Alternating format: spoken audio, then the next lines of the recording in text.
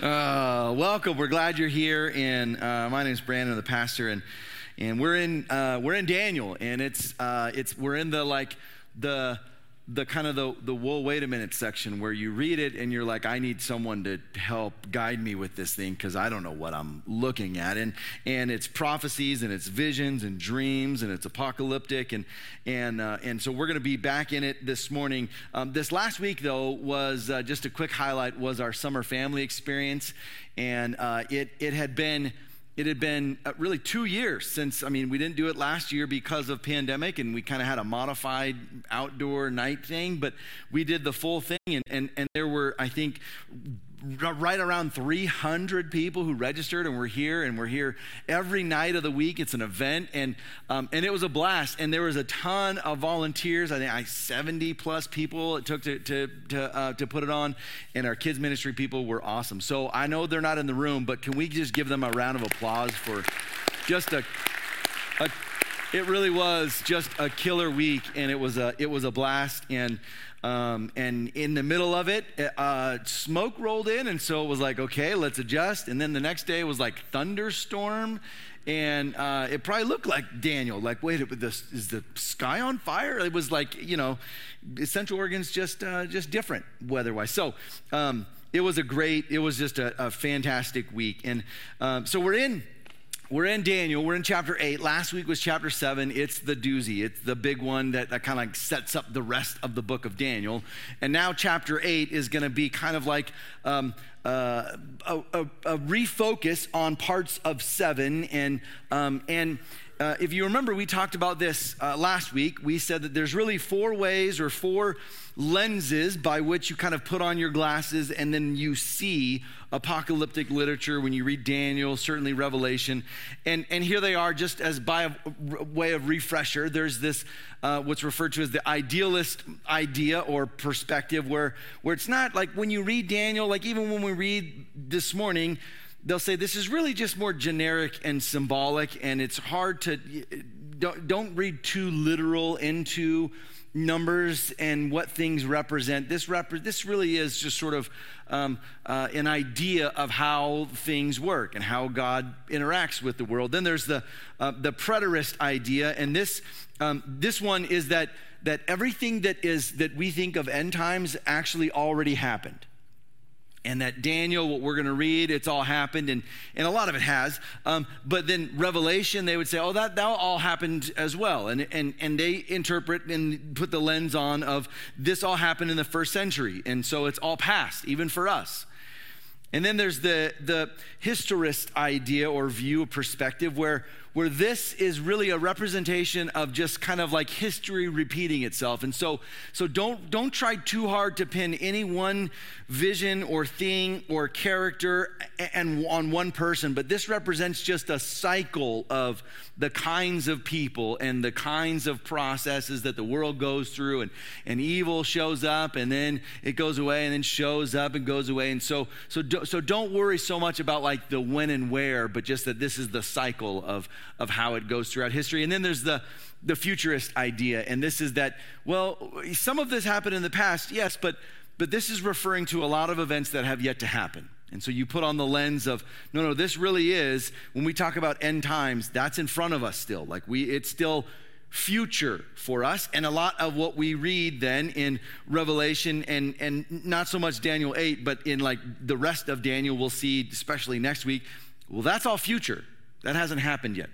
And whichever lens you put on, however you interpret it, you can see how it would change how you understand this book, this chapter, this section, whatever the vision is.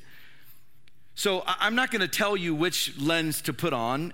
There are good Bible-believing, Christ-loving people in all 4 of them. Well, not the same person in all 4. That would be hard to have all 4. But there are people, in each one of these are good, studied, well-knowledged commentators, theologians who land in different spots. And so it's not a matter of like saying, well listen, I'm right and they're wrong. Well, that may be true.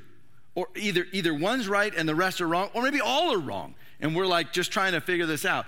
But the goal isn't to fight over, like we talked about this, to say, I'm right, and my job is to fix your view of Revelation.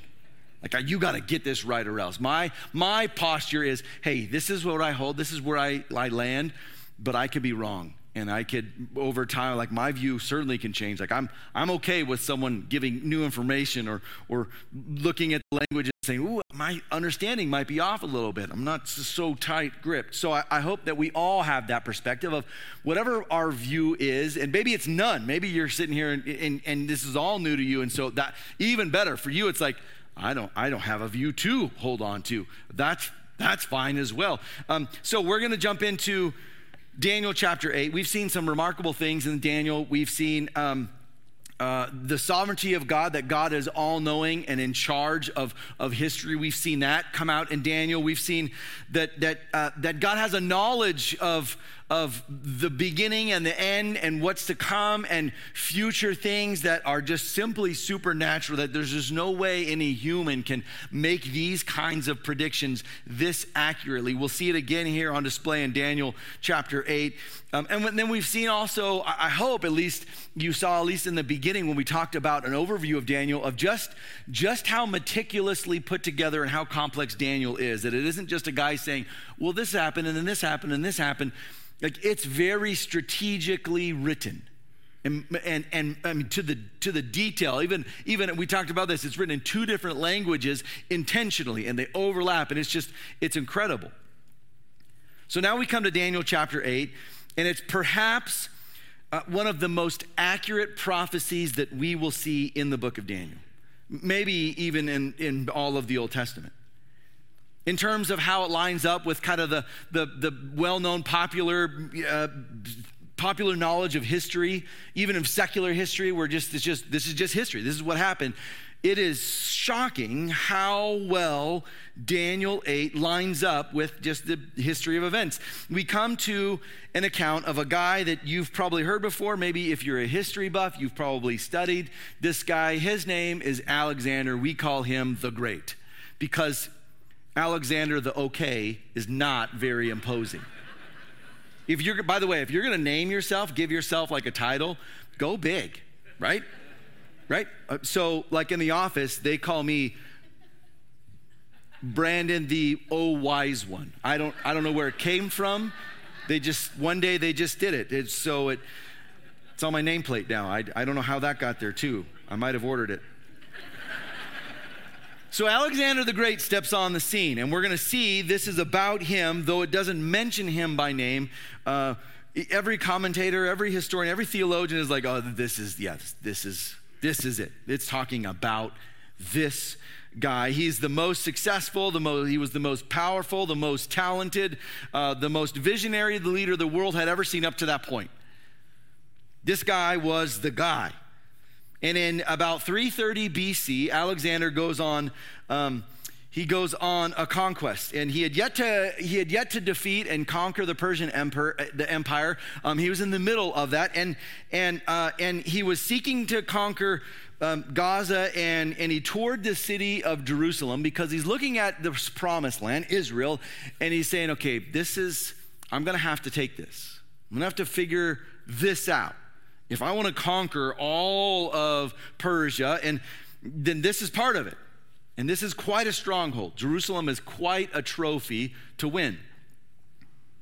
So we see that there's an account of this in a guy named Josephus. Josephus was a Jewish historian in the time of Rome in the first century, and he writes about this. He's not a believer. He's not a Christian. He's actually a fantastic resource, one of the only resources we have in the first century that is outside of Scripture and he wasn't a believer, and he's just writing about events. This is what happened. I'm going to write all this down.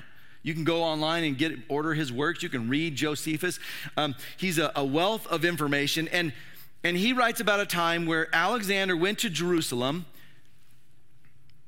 and there the high priest came out and met him. And this high priest is, of course, wearing robes. Like in the Old Testament, it was very specific what you had to wear. And this guy comes out in these ornate robes. And Alexander was so impressed with these guys because he had a vision.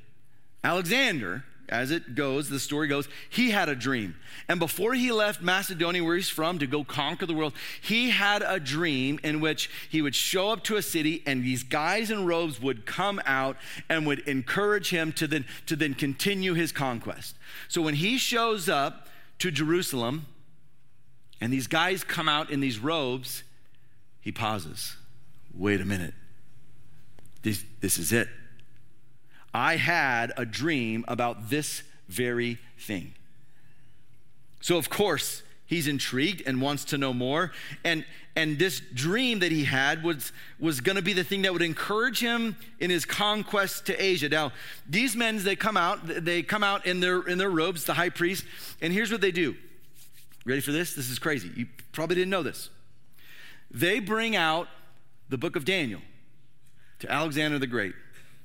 And they open it up and say, we think this is about you. And they go to, guess what chapter?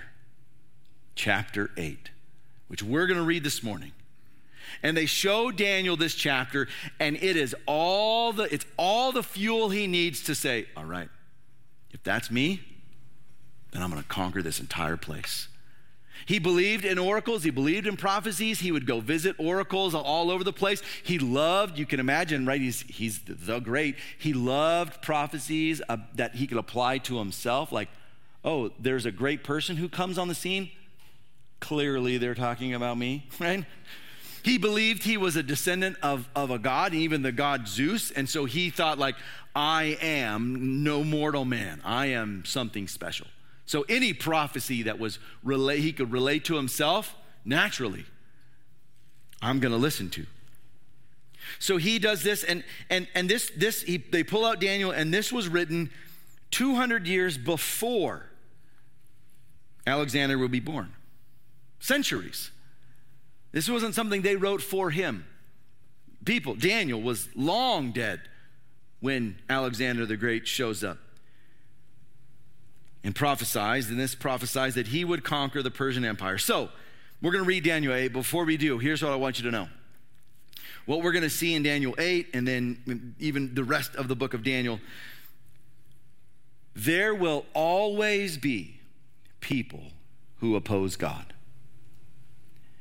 There will always be, until Jesus comes back, until everything is settled, until evil's done away with, there will always be people who oppose God. Ready for this? Okay?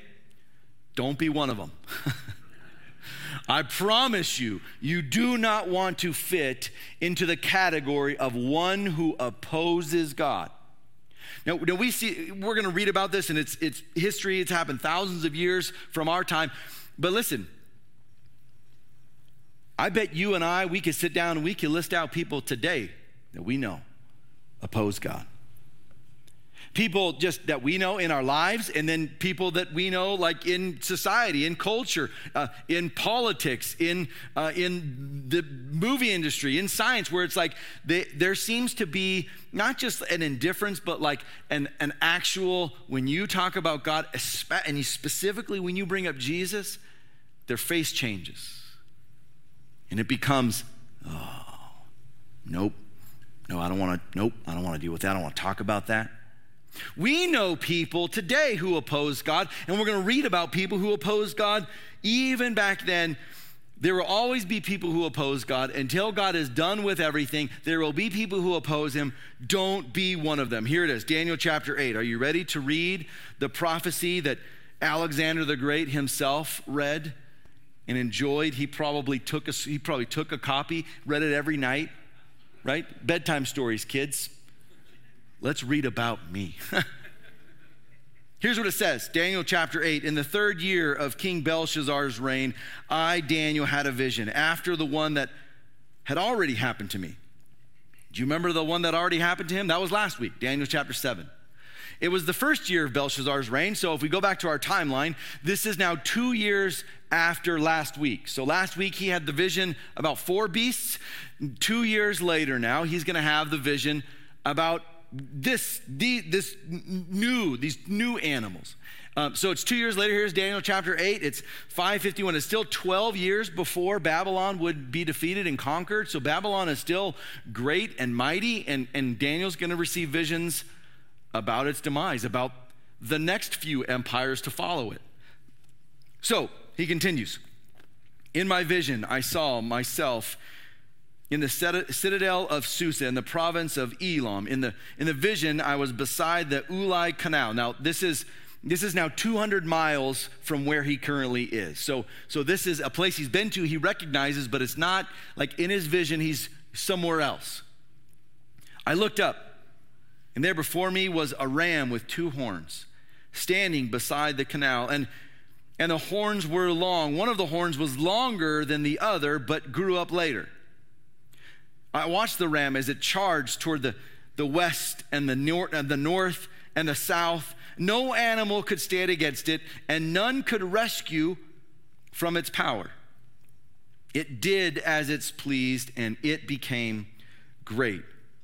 So we see there's a ram that shows up now with how many horns? 2. One was longer than the other, and this ram charged anywhere it wanted to go, and it went north and east and south, and no one could stop it. Okay, we still don't know what this means, but here we go. We continue. As I was thinking about this, he's watching this, and the language in Hebrew actually is like, as I was intently investigating and looking at this, like my focus is entirely on this thing. As I'm thinking about this, suddenly a goat with a prominent horn between its eyes came from the west, crossing the whole earth without touching the ground. It is flying. It came toward the 2-horned ram, and I had seen standing beside the canal, and it charged it with great rage. I saw it attack the ram furiously, striking the ram and shattering its horns. The ram was powerless to stand against it. The goat knocked it to the ground and trampled it, and none could rescue the ram from its power. The goat became very great, but at the height of its power, the large horn was broken off, and in its place, 4 prominent horns grew up toward the 4 winds of heaven, north, south, east, west. So Daniel is pondering this ram with 2 horns, and all of a sudden this goat shows up and it's flying across the land. I mean, this is like an Olympic track and field kind of goat, right? And it's going as fast, he can't even fathom how fast it's going, and then it attacks and destroys this ram, crushes its horns, and nothing could save the ram. He just watched in disbelief as this ram that was so powerful now is helpless, is just a plaything for this goat to destroy. Now you can imagine seeing this and saying, I have no idea what this means. We read it now and you're sitting here going, I have no idea what this means.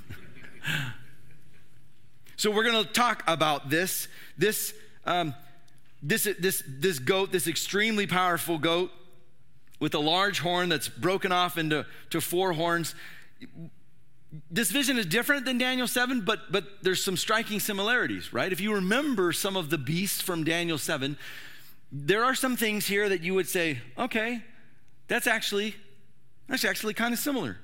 If you remember, the ram had 2 horns, one longer than the other, and if you remember the bear from chapter 7, it had one side larger than the other, emphasizing that it was this 2 focused thing, but one was stronger, better, larger than the other. We see that here with this ram. And then we see this goat that shows up extremely powerful, but then suddenly the goat's horn is broken off and it's replaced with 4 horns. And if you remember from chapter 7, there's a leopard, and this leopard had 4 heads, if you remember this. Specifically that this is somehow, there's going to be 4 different leaders in charge of this thing somehow. So here's what we have. We have this chart we talked about last week, if you remember. If you look at the head of gold, it was Babylon, the lions and eagle's wings. We don't see that here, but we do see this bear with one side higher than the other is a ram. This ram represents this same place, the same empire, and this we saw clearly is Medo-Persia, the Medes and the Persians joining together to create one empire to take over Babylon. And we see this ram, this two-horned ram, one with a larger horn, and Persia became larger and stronger and greater than Media, than the Medes, than the Medo part. It fits perfectly. And then we see it's followed by another empire, another animal with one large horn. And this one large horn is broken into 4 horns. And we said even last week, well, this leopard is Greece, and Greece had 4 heads. And once Alexander the Great is killed and dies, he steps off the scene. He's replaced by his 4 generals. Man, that sounds awfully like this large horn then broken off in the height of his power. He dies at age 33. He's young, and he's replaced with his 4 generals now take over his kingdom. Now, Daniel doesn't know any of this, but we look back and say, Daniel, you nailed it. Somehow you, like, this is prophetic. And this kind of thing, chapter 7, chapter 8, is why a lot of critical scholars, maybe even call them liberal scholars, who would maybe not hold to prophecy and prophetic announcements, they would say, well, clearly Daniel was written after these empires had risen because he nailed it. There's no way he could have written this in his time. Someone else wrote it later and just put his name on it in around between 175 and 150 BC, after all this had happened, because it's just far too accurate. It's too accurate for comfort. Now, I don't know where you stand. I tend to believe Daniel when he says, I, Daniel, did these things. And there's a lot of reasons why we can believe this, especially in the fact that we believe God does know the future and can tell anyone he wants. And we see other prophecies in Scripture. Like if you hold this to be God's word, then really what you're saying is, no, God really did predict this ahead of time, that accurately. So we see Alexander come on the scene, and his father, maybe you don't know much about Alex's dad. His name was Philip II. Philip was the one who initially organized a coalition of Macedonian troops and to take over. He began to conquer Greece, and the first place he took over was this small little town. And guess what? This is another thing you do when you're in charge. When you defeat a town, a city, a village, you get to rename it. And guess what you name it? Yourself. There's a town, there's a city, even that still exists today. Alexandria, there's actually a few Alexandrias in the world. Guess who named those? The Great. You know what? This city is incredible. Just like me. So, Philip II decided to rename this town, and it became known as, you ready for this? Philippi. It's the same city to which the book of Philippians was written. The book of Philippians is called Philippians because Alex's dad decided to conquer this town and rename it. You've read the book of Philippians, and every time you say Philippians, you're remembering Philip. You're saying his name, right? One day when I conquer Bend, I'm going to change its name. So get ready, okay? So here's what happened. Philip is eventually assassinated when Alex is still young. So Alexander the Great is 19 when his dad is killed, and he now takes over. And he now starts this conquest, and it becomes the greatest conquest the world had ever seen, and the fastest conquest. And then at age 33, he dies. Now, Alexander the Great had the greatest resources in the world. He would be tutored by the greatest philosophers. His tutor, do you know who his tutor was? You know the name. His name is Aristotle. Aristotle. You probably know, if you've studied philosophy, you've read Aristotle and Plato. This is that group of people, and Alexander is tutored and trained by them. He learned to love Greece and Greek culture and the Greek language. So everywhere he went, he spread Greek culture and Greek language. The fact that he loved Greek so much is why the New Testament is written in Greek. He spreads this language all over the place, which is why it became the dominant language, not Hebrew, not anything else. It was Greek because he conquered everything and said, all right, Greek's the language. Learn it, speak it. This is that we're going to spread Greek culture everywhere. You didn't realize how much influence and how much involvement that Alex and even his dad had on the scriptures, even though it was sort of like secondarily, like we read this and we translate the Bible from Greek because this guy, Alexander the Great, he conquered this world. So he dies, and guess what happens? He has no heirs, he has no kids, so he has to divide his kingdom up somehow. He's got 4 incredible generals. All right, guys, goes to you. So this one horn, this one great leader that the world had never seen before, gets replaced by 4 more new horns that aren't as great as he was. And they divide up his territory, his kingdom, into 4. Now, Daniel continues. That's just the beginning. It says this now, verse 9. Out of one of the 4 horns, so we have this one large horn replaced by 4 horns, and then now it says out of one of those 4 horns, and we know which one that is, out of one of them came another horn, which started small but grew in power to the south and to the east and toward the beautiful land being the promised land, Israel. It grew up until it reached the hosts of heaven. And it threw some of the starry hosts down to the earth and trampled on them. It set itself up to be great as the commander of the army of the Lord. It took away the daily sacrifice from the Lord, and his sanctuary was thrown down.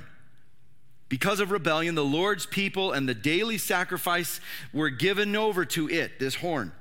It prospered in everything it did, and truth was thrown to the ground.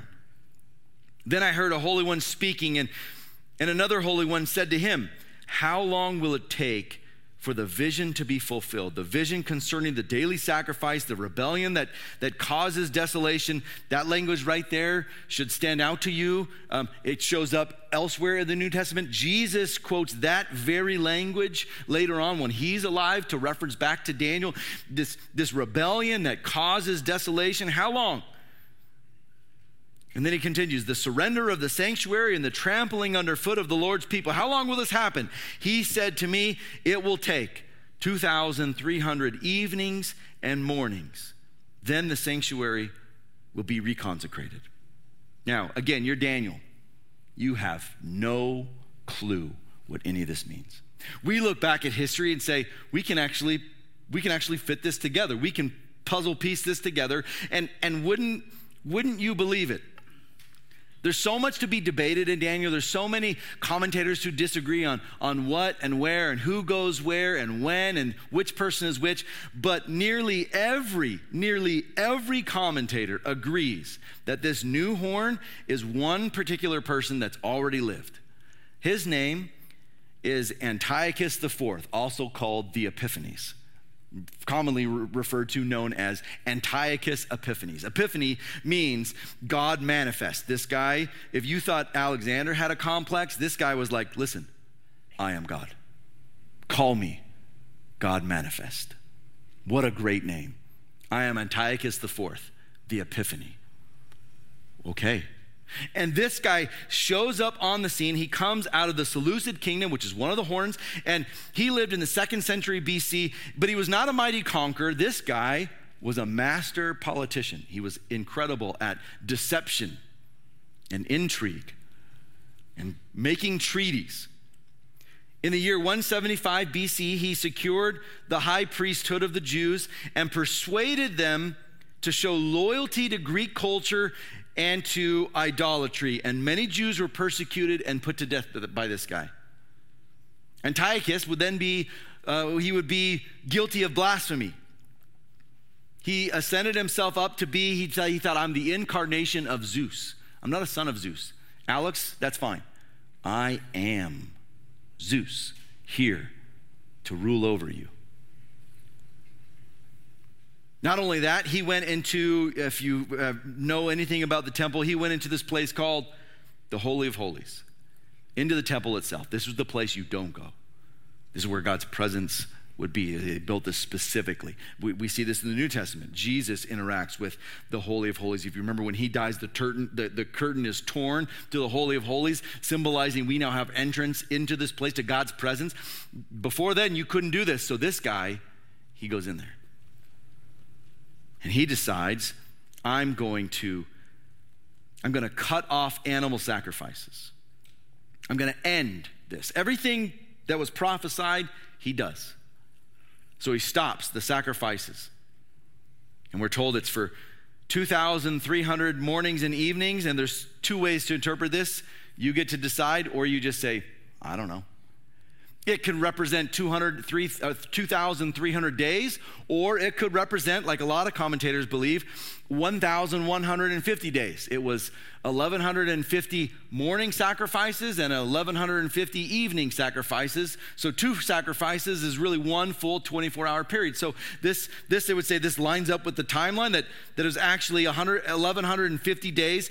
And he put an idol in the Holy of Holies. You don't do this. And then he did this. This is the worst thing that he did. He had taken pigs into the sanctuary, these unclean animals, sacrificed them, and he anointed it with pig's blood, because he knew that this was the worst, this was the low of the low for the Jews. So I'm going to take pig blood, the most unclean thing that in your culture, I'm going to put it all over your temple, everywhere, just to show how powerful I, Zeus, am.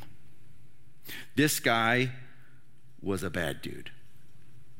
This guy loved persecuting God's people. But then we're told it will be restored. The temple will be restored. There's a story that maybe you know of. You certainly heard about the outcome of what happens next. In 164 BC, Judas Maccabeus, he recaptured Jerusalem. And he restores sacrifices to the temple. He cleanses the temple. And while they're cleansing it, they found one little vial of oil that hadn't been defiled. This vial of oil was enough to last for 1 day, so they light it as a remnant to say, all right, we're reconstituting, we're rededicating this back to the Lord. We're going to clean it up, and we're going to use this as the beginning. 1 day's worth of oil, they light it, and it lasts for 8 days. Miraculously, the story goes, it burned for 8 days, and this is why every year in December, Jews celebrate what is called Hanukkah. It's the 8 days, the 8 candles representing the 8 days of this miraculous burning and the recapturing and then rededicating of the temple back to the Lord after this guy Antiochus defiled it. Now, Daniel doesn't know any of this. He's just seeing visions. He has no clue what's going to happen. He has no clue about the future.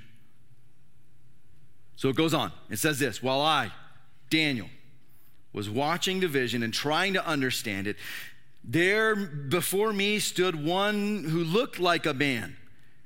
Not the son of man like before. This is just another one. Looked like a man. And I heard a man's voice from the Ulai calling, Gabriel, tell this man the meaning of the vision. Now, if you recognize that name, you realize this is one of just a few angels ever actually named in Scripture. This is Gabriel, the archangel Gabriel, like him and Michael are like the big dudes. This is Gabriel. This isn't just some angel. This is the guy.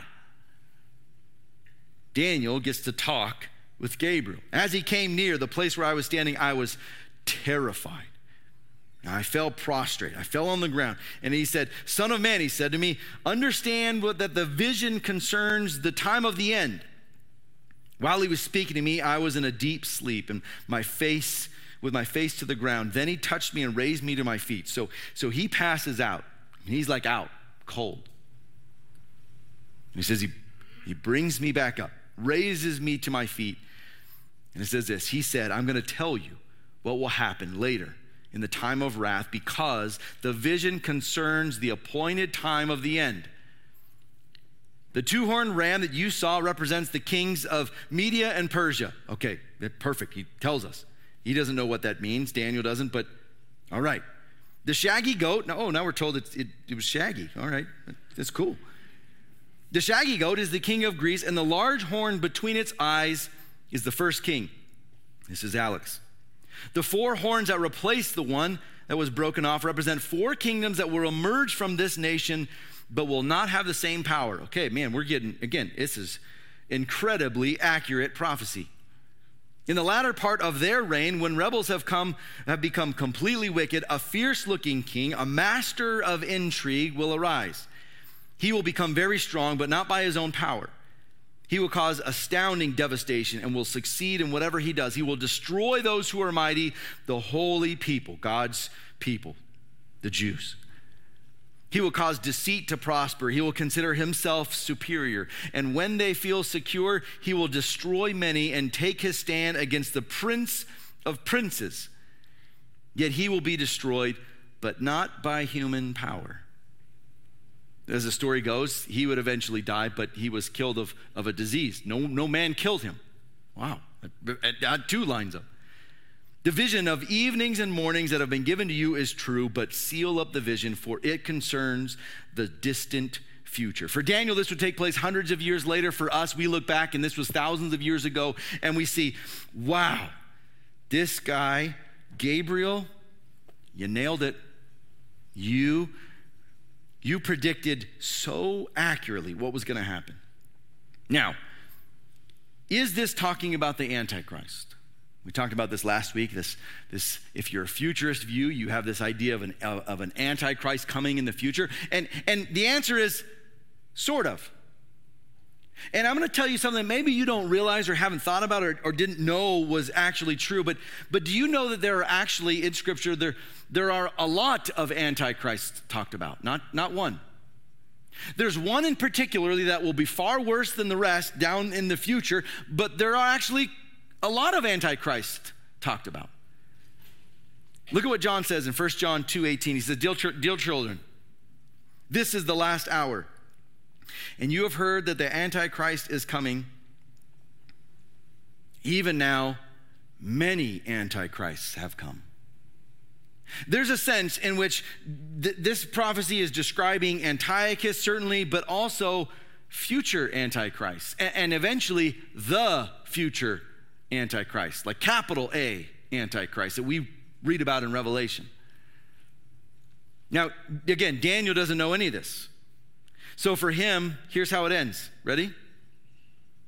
The vision of Daniel 8 ends a lot like Daniel 7. With Daniel at a loss, he says, I, Daniel, was worn out. This is too much. He says this, I lay exhausted for several days. Like I didn't get out of bed. Now, I've never had a dream like that. Maybe you have, where you're like, I am not going to work today because of just how terrible that was. I've never had that. I've had those, like you've probably had those dreams where you wake up and like if you're married, you're sleeping next to someone, and if they're in the dream and they did something terrible, like you wake up and you like slap them. Like, how could you do that to me? What? You left me on the side of the road. You stranded me. How could you? I won't do it again. I'm so sorry. This was not that kind of dream. This was a dream where he woke up and realized, oh, this is God telling me what's happening. And it's too much. It's overwhelming. He lay there. Then he says, then I got up, went about the king's business, just got back to my work. I was appalled by the vision. It was beyond understanding. That's how Daniel 8 ends. Good news. In the end, the good guys win. Well, but they don't. That's the end of Daniel, his vision. He doesn't know he's getting more visions. He doesn't know about chapters 9 through 12 that he's going to write. That's it. For him, this is too much. In the end, it feels evil. Evil wins? Evil takes over? There will always be people who oppose God. Don't be one of them. Daniel 8 shows us how bad it can be for God's people and how bad, ready? How bad it still will get in the future. That we aren't somehow immune to bad things simply because we follow the Lord. Instead, though, it speaks to not that God is losing the fight, but rather it speaks to man's ability to oppose God. That mankind has this has this uncanny desire and fortitude to oppose everything about God in an attempt to place themselves as their own authority. We see this throughout history, and guess what? It never ends well for them. Never. In fact, we could have said to Alexander the Great as he's reading chapter 8, hey, just read the rest. See what happens to you. We could say this too. There will always be people who oppose God. Don't be one of them. But for us, there will always be people who oppose God. Ready? Don't let them ruin your faith. Don't look at the world. It's so easy, especially now where there's social media and the news, and like you don't even want to get the world events, and it's like coming to your phone and you get notifications and you go to work and people tell you about it, and it's all bad news. And it's so easy. It's so easy to get discouraged and dismayed, and I don't know how. Wow, God, really? Can it get any worse? Oh, it can, and it will. And even when it does, when there are strong people who oppose God, ready for this? It doesn't have to ruin your faith. It's not like God is saying, I didn't know about this. He knows. And if you remember in chapter 7, and we'll see in the rest of Daniel, in the end, God's, hey, listen, I'm going to do what I'm going to do. I'm just telling you ahead of time what's going to happen. And we see that this, even this, Daniel 8, it paves the way for one to come who will be an incredible victor. One who will conquer sin and death and evil. One that's referred to as the Messiah. One that as God is playing the long game and just showing you here's what's going to have to happen to be set up, but then there's one that's coming. We know him now as Jesus. The one that shows up on the scene and says, all right, yeah, all these other kings, they all want this glory and kingdoms. No, listen, I already have a kingdom, and here's how I get my kingdom. Here's how I get my people. I sacrifice myself in my love for them. And that's us. It's you, and it's me. There will always be people who oppose God. Don't be one of them, and don't let them ruin your faith. Instead, we say, when it looks like evil is increasing, we say, Jesus, I lean into you more. God, I focus on you even more. Would you do this? Would you stand with me as we pray?